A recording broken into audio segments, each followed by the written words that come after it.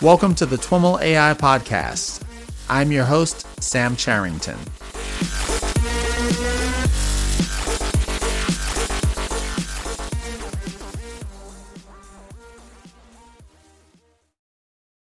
All right, everyone. I am here with Don Odijk. Don is a data science manager at RTL, which is a subsidiary of publishing giant Bertelsmann. Don, welcome to the TWIML AI Podcast. Thanks for having me. I'm super excited to dig into this conversation and learn a little bit about what you've been up to, particularly on the ML Ops front. To get us started, why don't we have you share a little bit about your background and your data science journey? Sure. So I have a background in artificial intelligence, studied that at the University of Amsterdam, actually started about 19 years ago. After my studies, I did a PhD in information retrieval, so search engine technologies. Did a lot of diverse work in my PhD. So I did an internship at Microsoft Research where I looked at what users of Bing are doing on a very large scale if they cannot find something. So if we saw them struggling to find something, what could we learn from this for future searches, and how can we help them out in improving help Bing out in improving that search? Some other stuff I did was more on the large-scale search around media. So I did work with historians in helping them search in a large-scale news archive, newspaper articles. So it was about 4 centuries of newspaper articles that we provide exploratory search interfaces for. And I did some stuff with broadcasters in searching for background information during live talk shows, so finding links to people in the program, that sort of thing. So it was a rather diverse slate of sort of research topics, but all of it related to media or web search in some way, and always with an application in mind. So after my PhD, it made a lot of sense for me to go into industry, and I started in a role as a first data scientist, but quickly also leading the team at a Dutch startup called Blendle. So Blendle is a news aggregator, which is backed by the New York Times and by Axel Springer. And the idea of Blendle was that you could buy newspaper articles and pay only for what you read. That was the original idea. So you pay in 30 cents for a New York Times article, for example. So their main product was a newsletter that was sent every day through an editorial team of the best articles of that day, selected early in the morning to read. And together with my team, we made it actually into a fully personalized newsletter. And actually the product Blendle became sort of your personalized selection of newspaper articles that you could get every day. So I had a lot of fun building that, but we also saw that what we actually had built was kind of what that startup needed at that point. So I started looking for other opportunities and then joined RTL about 2.5 years ago, helping them with data science and AI. So RTL is the biggest commercial broadcaster in the Netherlands. So we have the attention of every Dutch citizen sort of 45 minutes every day. So a lot of that is still on television, broadcast TV. But we've been active online for quite some time as well. So we have a video-on-demand platform called Videoland, which is competing on a local scale with Netflix. Our news websites and our TV brands are active online as well. One of the more important products, RTL, is a weather app, which in the Netherlands, where we often have rain, is not an unuseful product. So these are the kind of things that we actually work on. Nice. Your background in search is interesting. It always amazes me when I think of, how difficult that problem is. And, companies, I always think of like the Home Depot website, Home Depot being big, hardware, home goods retailer here in the States. I don't know. Are they in the Netherlands? No, they're not, but I'm familiar with them. Yeah. But just trying to find things on their website is so bad. Yeah. It's not because they're not spending a ton of money on search. It's because it is a hard problem. And then a lot of folks that I talk to in ML and AI cut their teeth on search. In fact, a lot in Bing and some of these large search engines. Yeah, it's a really interesting problem. You, of course, have a lot of the challenges of trying to find a quick answer, and you don't have a lot of time to think about what you're working on. So there's a lot of engineering challenges around that. But also on the AI side, it's super challenging. And I think it's also, it's a problem we created ourselves a little bit as well with the search block, where everybody's sort of accustomed to typing in 2.3 words and then getting an answer very quickly in the first position. So that makes the expectation for all the other products to have a similar kind of experience make that really hard to live up to. Interesting. Well, walk us through some of the machine learning and AI use cases at RTL. Sure. Yeah, so roughly I see that we work in three areas. So I guess the more traditional data science and AI applications, I would call that sort of optimization of some of our challenges. So we do, for example, forecasting for TV audience ratings, so how many people are going to watch and what is the demographics of this group so that we can select our advertisement in a smarter way. So that's both on the forecasting side, but also on the allocation side. So we do mathematical optimization there for the what ads we show on broadcast television. A big part of what we do is around personalization. I mentioned this already for Blendo, but it's definitely also the case for RTL, where we work on this. So for Videoland, we are not nearly as advanced in how much personalization we do as Netflix does, but we do have similar kind of products where we personalize selections, where we try to get people to find more interesting content in our big collection. And similar kind of things we do for our news websites, where we recommend news articles and these sort of things. So that's the second major area of personalization. And a third one that we started working on in sort of the past 2 years, I guess, is more around understanding our content and getting insights out of that. So these are video AI applications where, for example, we work on automatically generating trailers for movies and series, automatically selecting stills to show on our platforms, selecting where to place a mid-roll in a video stream, and these kind of applications. So these are roughly the three areas where we're working. And dig a little bit into that last area a bit. I've heard Netflix talk a little bit about how, when you are scrolling the video offerings page, those, a given still that you may see or a cover is very personalized for you and someone else who's looking at the same movie. It's not anymore that they're getting, a handful of stills from Hollywood, but they're generating these dynamically from the film even sometimes. Is that the kind of thing you're talking about? Yeah. So Netflix indeed does this, and even sort of when you go to a detail page and see descriptions of the movie and why you may want to watch it, they even personalize that you might be more prudent to take a recommendation if it won an award, and that might be different for you than for me, for example. So these are really ironing out sort of the smallest bits of optimization there, I guess.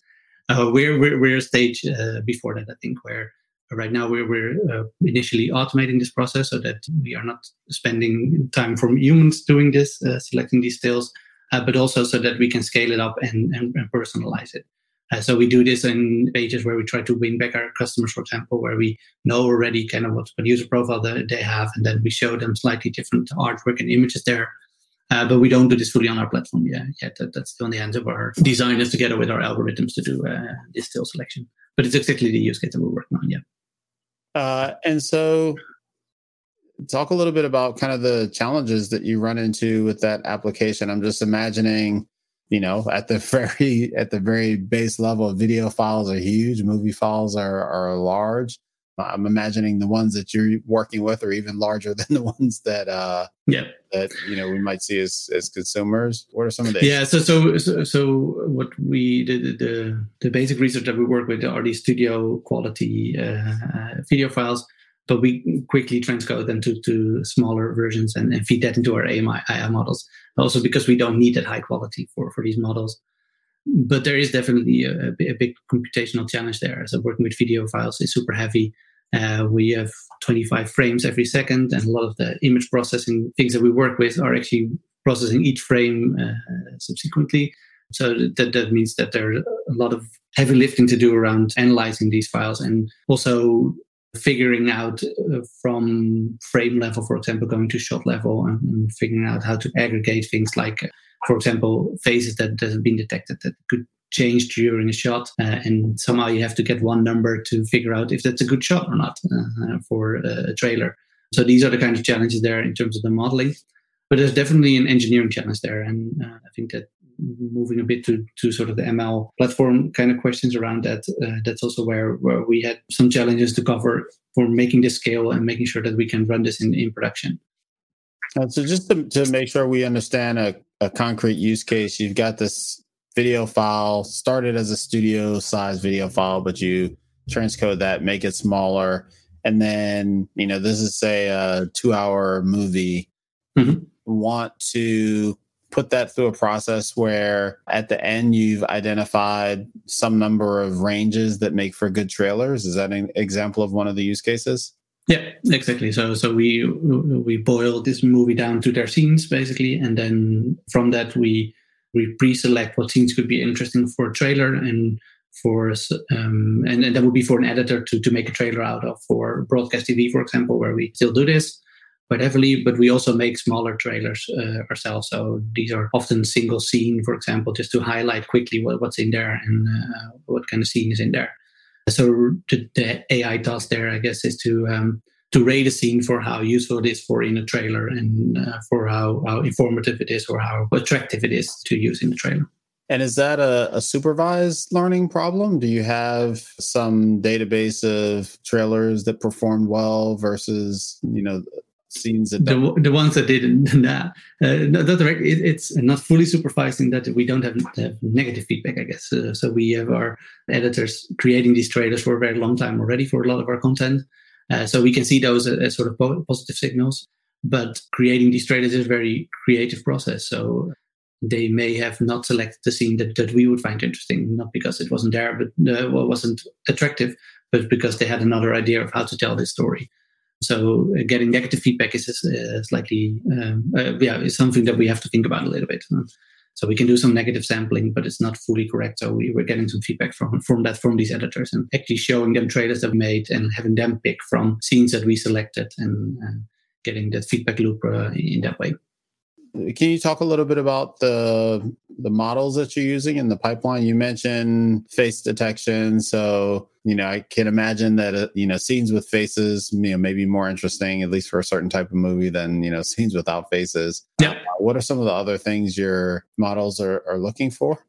Yeah, sure. So maybe good to explain one thing before diving into this, is that how we set this up is that we actually use off-the-shelf but state-of-the-art models as sort of building blocks here. So, for example, face detection, we're not training our own face detection algorithm.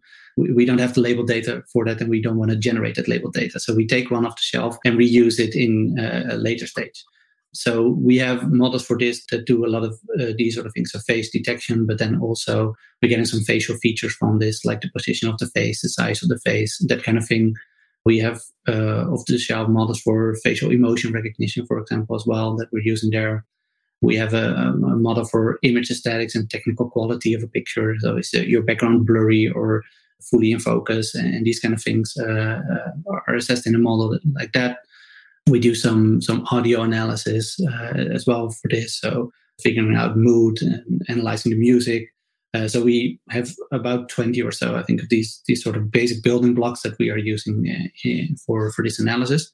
And then on top of this, we're learning our own intelligence. So we take the output of these models and sometimes also some of the raw features from it, so embeddings and these kind of things, and use that then to build our own models for the high-level task of, for example, figuring out if a shot is a good shot for a trailer, or whether a still is the right still for getting attention to a movie.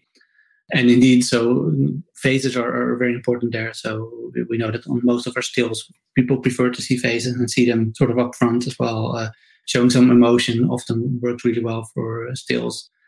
In trailers, I think we look at also things like camera movement, so it shouldn't be too quick because then you get sort of disoriented, I guess. So these kind of things are what we try to take into account there and what we're trying to learn in these models. And so these models and this problem that you're trying to solve, ultimately, you ran into some challenges that were more on the engineering side. Once you had the data science elements figured out, then you ran into these engineering issues. Can you talk a little bit about the issues that you ran into there? Yeah, sure. Yeah, so I think the modeling side of things, it's super interesting. We do this a lot in collaboration with these creative people, with these editors. We show them stuff that we make. We sort of sit next to them, see how they do their job and that sort of thing. So that's what we're good at as AI experts and as a data scientist to get that stuff out. But the engineering part was definitely a big challenge here. And I think one of these things is zooming out a little bit, the systems that these editors work with, their production systems, they should never break. And then we come in as sort of hackers trying to get our hands on all these video files, and there's definitely some culture bridge that we need to build there to get them to get some trust in that we can actually do some cool things with this data, and that we can work with their production systems as well, so that we get a automatic update when new videos are appearing in this system, that we can actually put some stuff back into these production systems as well. I think that has been a big challenge, and not one really on the technical side, but definitely something that we ran into. So more on the technical side, indeed, these models are very diverse, and some of them require a GPU, some of them require tons of memory, some of them can be actually run in parallel, so we can run multiple models at the same time on different frames. Some of them have to be aggregated after that. So I think that was a really big orchestrational challenge, sort of on how to do this and what best infrastructure to use for that. So I think that's where, in terms of machine learning platform, our biggest challenge lies. And so, in terms of orchestration, do you think of the biggest challenges as collaboration challenges between data scientists on your team and among one another and working together? Or is it orchestration primarily from you have these workloads, you have all this compute, how do you get the workloads on the compute and move it around? Or are they the same thing? No, the latter. The latter for sure. So I know, ML platforms can be really helpful if you have big communities of data scientists trying to work together, working with the same sort of data, but these are not our challenges per se. So that part I think we can cover with our team and through interacting with the editors and other data scientists. The major challenges for us are making sure that all these workflows are working and that we use the right hardware for running the right challenges, running the right models, that sort of thing. And so what were your initial steps in trying to solve this problem? Well, yeah, so interestingly, with this project, this originates from sort of a hackathon that we did together with PhD students. In about a week, we tried to automatically generate metadata for our news footage. So we have Archivist typing all these things out at the moment, and we thought we can probably do better. Let's see what we can do together with some computer vision researchers. And what I hadn't expected started going into that hackathon is that actually a lot of these models that we were looking at and a lot of the cloud services that we were looking at, that we were able to run these ourselves as well. So within a week, we had a cool working prototype that we could build on from that. So I think from running initially that hackathon, we could see that, okay, we can do this ourselves, but we need some really good infrastructure for that. So for us, the project actually sort of started with thinking also about how can we actually do this at scale, because we knew that the seed was there, that it was possible, but we needed to think about how to scale this. So we started thinking of a good architecture to do this. What we ended up building for this was we run that in Pachyderm, and there this whole workflow is orchestrated for us, running on Kubernetes and using these models in a workflow sort of managed by Pachyderm. But tell us a little bit about the user experience. What does a data scientist need to do or need to think about to deploy a workflow into this environment and have it kind of deployed out to the infrastructure?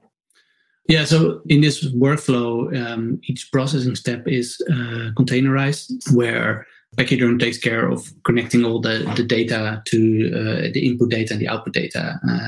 So making sure that we have good lineage of that data throughout the full system. So that means that the data scientist, when he's building a new model or integrating a new existing model, what he's thinking about is sort of, where's my data coming from, where's the video file or the images or that sort of thing.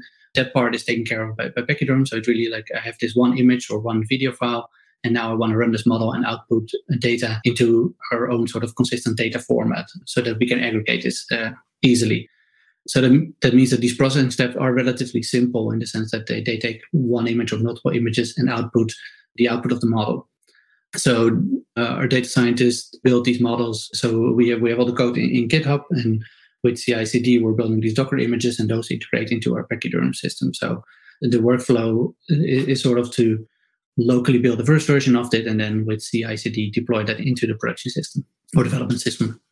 And so the Git and containerization and CI/CD elements of the workflow, were those challenging for your data scientists to pick up, or was that you have some data scientists that are kind of lean more to the side, and those tools, or the developer side, those tools are natural. And then others, those are foreign tools. Like, where was your team on the spectrum, or did it vary? It definitely varies and still varies within the team. But the scientists working on this, they learned these skills rather quickly. They were also in hiring, sort of, we looked for this profile for somebody that can also do a bit of the engineering part and pick that up so that they can pick up the Dockerization and the CI/CD part. We have a platform team also supporting us with the Kubernetes clusters and these sort of things and helping set up the CI/CD workflow. So that definitely helped as well. But I do agree, it's something, a skill that you have to learn, and I think it's a very important skill for a data scientist to learn as well, to understand at least what's behind it, how that model is used. Mm-hmm. So the Pachyderm product, I guess I think of it as taking on two roles in what you're saying. One is managing the underlying infrastructure, or kind of running your workflows on the underlying infrastructure, and the other is getting the data from one step of the workflow into your container to the next step into that container, et cetera. Is that fair? Yeah, that's exactly right. Yeah. So it's both making sure that we can scale these things, so we can specify how to scale sort of on this data, and also moving that data around. So we have, for example, one step that extracts all the frames from a movie. So that's a single step, taking in a video file and then outputting a lot of frames. And then in the next step, through this orchestration with Pachyderm, we can actually run multiple models on each of these frames. And Pachyderm takes care of that scaling and making sure that we don't use too many resources. But we are doing this in parallel. So that's, I think, one of the very strong things for this particular use case. So maybe going back to your initial description of the pipeline, you've got these building block models.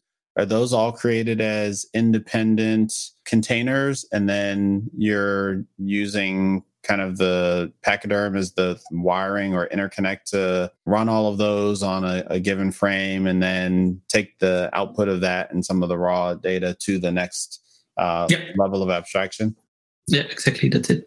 Oh, very cool. And then how do you specify the infrastructure requirements? Are your data scientists needing to write whatever the Kubernetes specifications for scaling, or is there something? A little bit. So this is some of the things that we do together with our platform team. So they help us set up the cluster in such a way that we have auto scaling on it, and that we can use GPUs and have a separate research group for that in Kubernetes. And then within the pipelines and in Pachyderm, these specifications are rather simple, and it's still sort of in a YAML format, and you have to get sort of a hang of it. Yeah. But it's not as detailed as really specifying your own pod specifications for Kubernetes, for example. And before you went down the path with Pachyderm, did you look at just standing up a Kubernetes cluster and maybe using something like Kubeflow, or? We definitely did. And Kubeflow is something that we were interested in as well, especially from the data science and AI perspective. I think it's a really cool product, something we would enjoy working with. We got some pushback from our platform engineers in terms of how many components that consisted of and how many of them were relatively new to our infrastructure. So they felt a bit more comfortable with Pachyderm as a sort of a one-stop shop rather than getting that full Kubeflow environment going for us. So part of going for Pachyderm was also for us a little bit of experimentation. So it was a product that we kind of liked, fitted our use case in some sort of way. But we also realized that we were probably these weird people that were using the Pachyderm system for huge video files that they were not typically used for. And so it was trying out a little bit. But what I like about it is that it forced it developing in sort of a way that it's super reusable. So we containerize everything. The Docker images are not Pachyderm specific. And we're even now running some of these same images in an Argo workflow, which fitted better with the use case rather than doing it in our own Pachyderm file system. So I think I liked sort of the philosophy behind it and the way of working, and that's why we went for it. We may want to do this differently in the future. I'm not sure about that. So starting at a hackathon and ending up with a full-fledged platform supported by a platform engineering team, that's a bit of a journey. How'd you build the business case or what was the business case to get there? How did you build that? What were your initial steps? How long did it take you to scale up? I just have a bunch of questions about the evolution there. I can imagine. Yeah. So we have an existing team, and I'm lucky enough to have sort of trust in the importance of AI for our business moving forward. So I mean that doesn't come out of nowhere. RTL has invested in data for a long time. We have other teams, established teams that do things like data delivery, reporting, and that sort of thing. So all these kind of things, we as the data science and AI team, we don't have to worry about that. We deal with the fun part, and we have some leeway there and some credit that we build up. So that meant that I could use some of our existing resources for this use case as well. But we also built up a business case for new resources. And initially, this was very much focused on that trailer generation project. So within RTL Netherlands, we have about 12 people doing this editing on a daily basis. Wow. So I mean, there is a lot of this happening, and we could easily make a business case where if we take a movie for 2 hours and drill it down to 20 minutes, that we could save a lot of time for these people, and they could work on more things, or we could have less people working on this.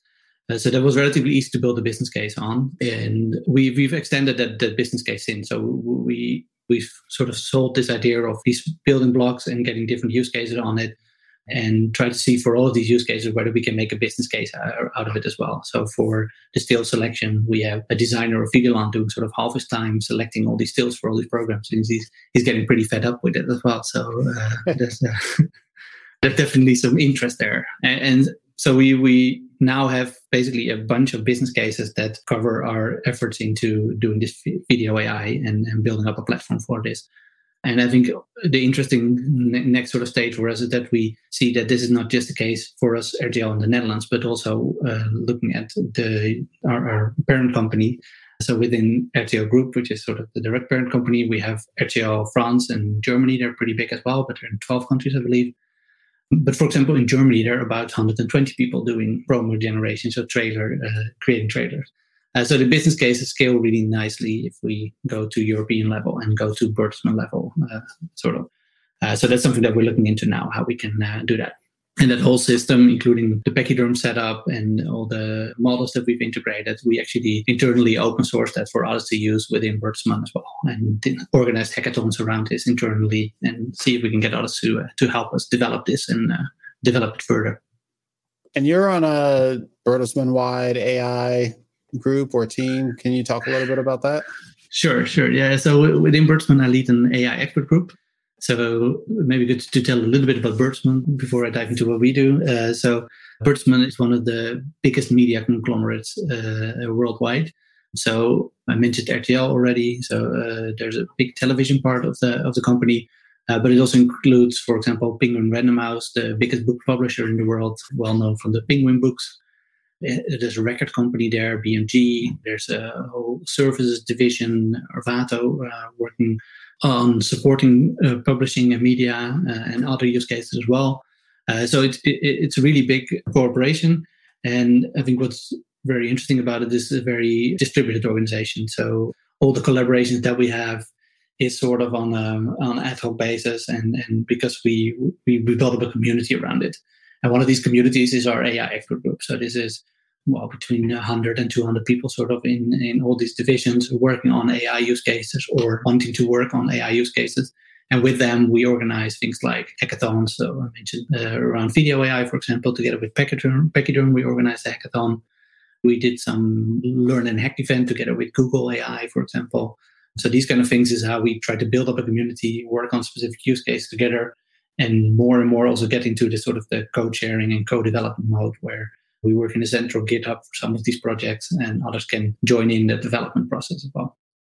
So as you develop the business case for the applications at RTL, you are looking at the expected return in terms of the impact on the workflow, the folks that are trying to do this, the things that you're proposing to do with AI. Some of these you've built out now. Like what's the other side of the business case? How is it played out in terms of the impact for the business? Have we replaced a lot of people in their jobs? Definitely not. So what we saw is that so two things around this. I think so getting into that production workflow, that's something that is super tricky to do, and something where doing this at scale is still sort of a challenge. We've seen that the potential is there, but getting people to change their workflows, that's something that's a bit tricky to do.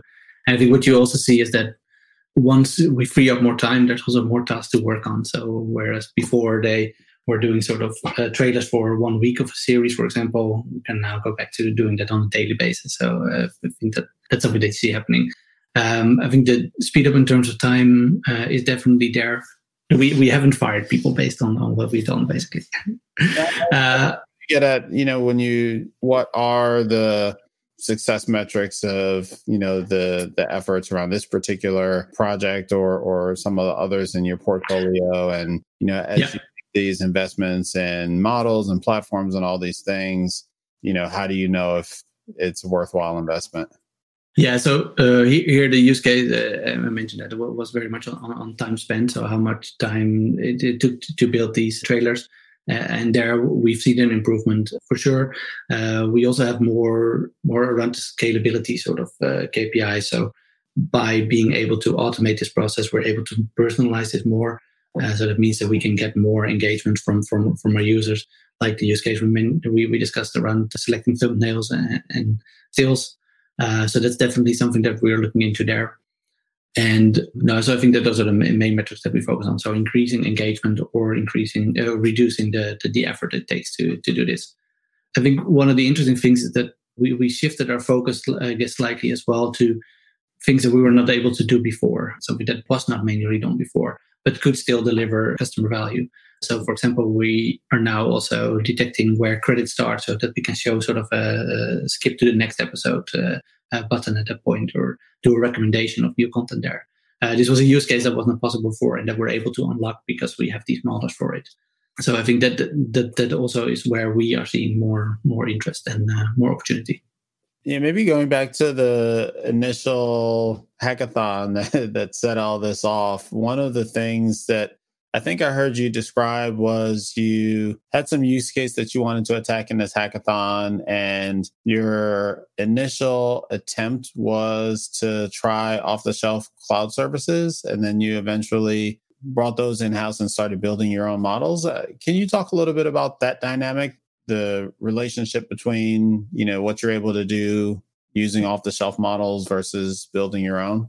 Yeah, so I think one challenge that we have is that our content is most of our content is in Dutch, which is not a language that is spoken by all of the world population, and that means that not always we have good models available for. So, for example, for things like automatic speech recognition, doing that automatically for Dutch is not an option, whereas for English you might be able to do that even in live TV, for example. So I think that this is one of the challenges that we saw, that very often, if we would take an off-the-shelf model, we would need to build something on top of it anyway, because we needed to do it not in English.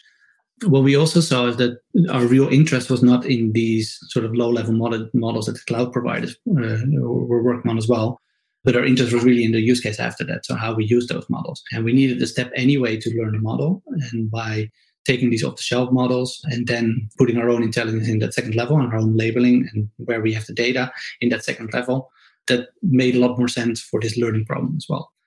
And then I can imagine that we would still use some of these cloud provider APIs, for example, for as sort of building blocks for our own intelligence. But the real thing that we're optimizing, that we're learning, is one stage after that. And it's not something that can easily fit into sort of a generic API like the Google Video Intelligence API or AWS as recognition, or the video indexer from Azure. All these things are for the generic purpose, and we have a very specific task that we need to optimize. And for that, we need to learn our own models. We've talked a lot about the video use case as the driver for your platform investments and maturity and all the things you're doing there. At the beginning, we talked about the other couple of use cases around optimization and personalization. Do you run those on the same platform? No, so actually we don't really. So I think so for optimization, a lot of it is relatively small data, stuff you can run on a single cloud machine, and we don't need to go full-fledged on this platform. I think the data lineages could be helpful there, perhaps, but we're taking this data from the data lake and using that sort of as a feature store here. So I don't think we need to go fully for that platform there. For personalization, we have sort of the luxury that people spend a lot of time watching content on our platforms. So that means that when doing a recommendation, for example, we can take the time to do that in batch mode and get fresh recommendation for the next day, for example. Because once you start watching something, then sort of our opportunity is sort of lost, and we can take the time to slowly think about things. So we run our personalization for what content to recommend. We run that just in batches nightly, for example, and it's something that fits with this use case. There we're working with Spark for doing this analysis for our baseline model. So collaborative filtering is still something that we just run at a large scale and is difficult to beat. But we have some models running in TensorFlow. So we have a sequence-based recommendation model. We're experimenting with BERT for recommendations as well, and then seeing if these outperform our existing models in production. So that runs on our cloud infra. So we developed that in Databricks mostly, tracking it in MLflow, and for production we translate it to Airflow jobs that are triggered on either Databricks or on Kubernetes. Yeah, I'm curious what advice you would offer to folks that are interested in, that are in similar positions to where you were, where you've got some use case that you want to scale up, but dealing with the engineering side of things is a challenge. Are there, are there things that you learned that you think would be helpful to other folks? Yeah, so I think we touched on two of them probably already. So one is, so I think as an AI team, at least, you should be aware of all the engineering and architectural questions around what you're doing. So understand how ML platforms can help you and how to get these things going in production. I think as an individual data scientist and AI expert, I think that's well worth your time to understand how to Dockerize things and how you can make those things a lot easier. I think a lot of our power as a team comes from that we're able to jump into teams and really deliver almost end-to-end from what we're trying to do. And for that, we need that engineering power inside the team as well. So I think that advice is sort of individual advice, more on the organizational level. So as I mentioned, for this Video AI project, we very early on started thinking about this platform and made the choice to go for a machine learning platform relatively early on in this process. And I think that's something that I would advise others as well to at least explore that option and try some things out, because it doesn't have to be really heavy in your infrastructure if you set it up properly. And then especially in the case that I think these steps are helping you in the process. So like Dockerization or everything, it's something that's useful to do anyway, and that fitted with where we were going as a team as well. I think a similar sort of thing is for delivering some of our services. We are working with serverless ourselves as a team. And while I can see that sort of a lock-in in, for example, AWS in our case, I'm still okay with doing that, because the thing that we're writing is really just the functional code and the stuff around it. We may switch it out and we may move it over and we may develop our own APIs in Kubernetes next year. But the thing that we developed is really just the business logic or the intelligence, and not something that goes to waste. So I think that's how I feel that it's good to think about these AI platforms. Since you mentioned it, what are you doing with serverless? Is that for inference? Yeah. So for delivering our personalization models, but also search services, for example. With my background, of course, I needed to get my hands on those services as well. So translating whatever the user puts into the search box to a query running on our Elasticsearch and personalizing that's the kind of stuff that we do at the inference level, I guess, or in production. And it's actually something that's owned by the data science team. So they work on these sort of things in production and monitor that themselves as well. But I think it's slightly less common in the industry in general. Well, Don, thanks so much for taking the time to walk us through what you're up to. Very, very interesting stuff. Cool. Thanks. All right, everyone, that's our show for today. To learn more about today's guest or the topics mentioned in this interview, visit twimlai.com. Of course, if you like what you hear on the podcast, please subscribe, rate, and review the show on your favorite podcatcher. Thanks so much for listening, and catch you next time.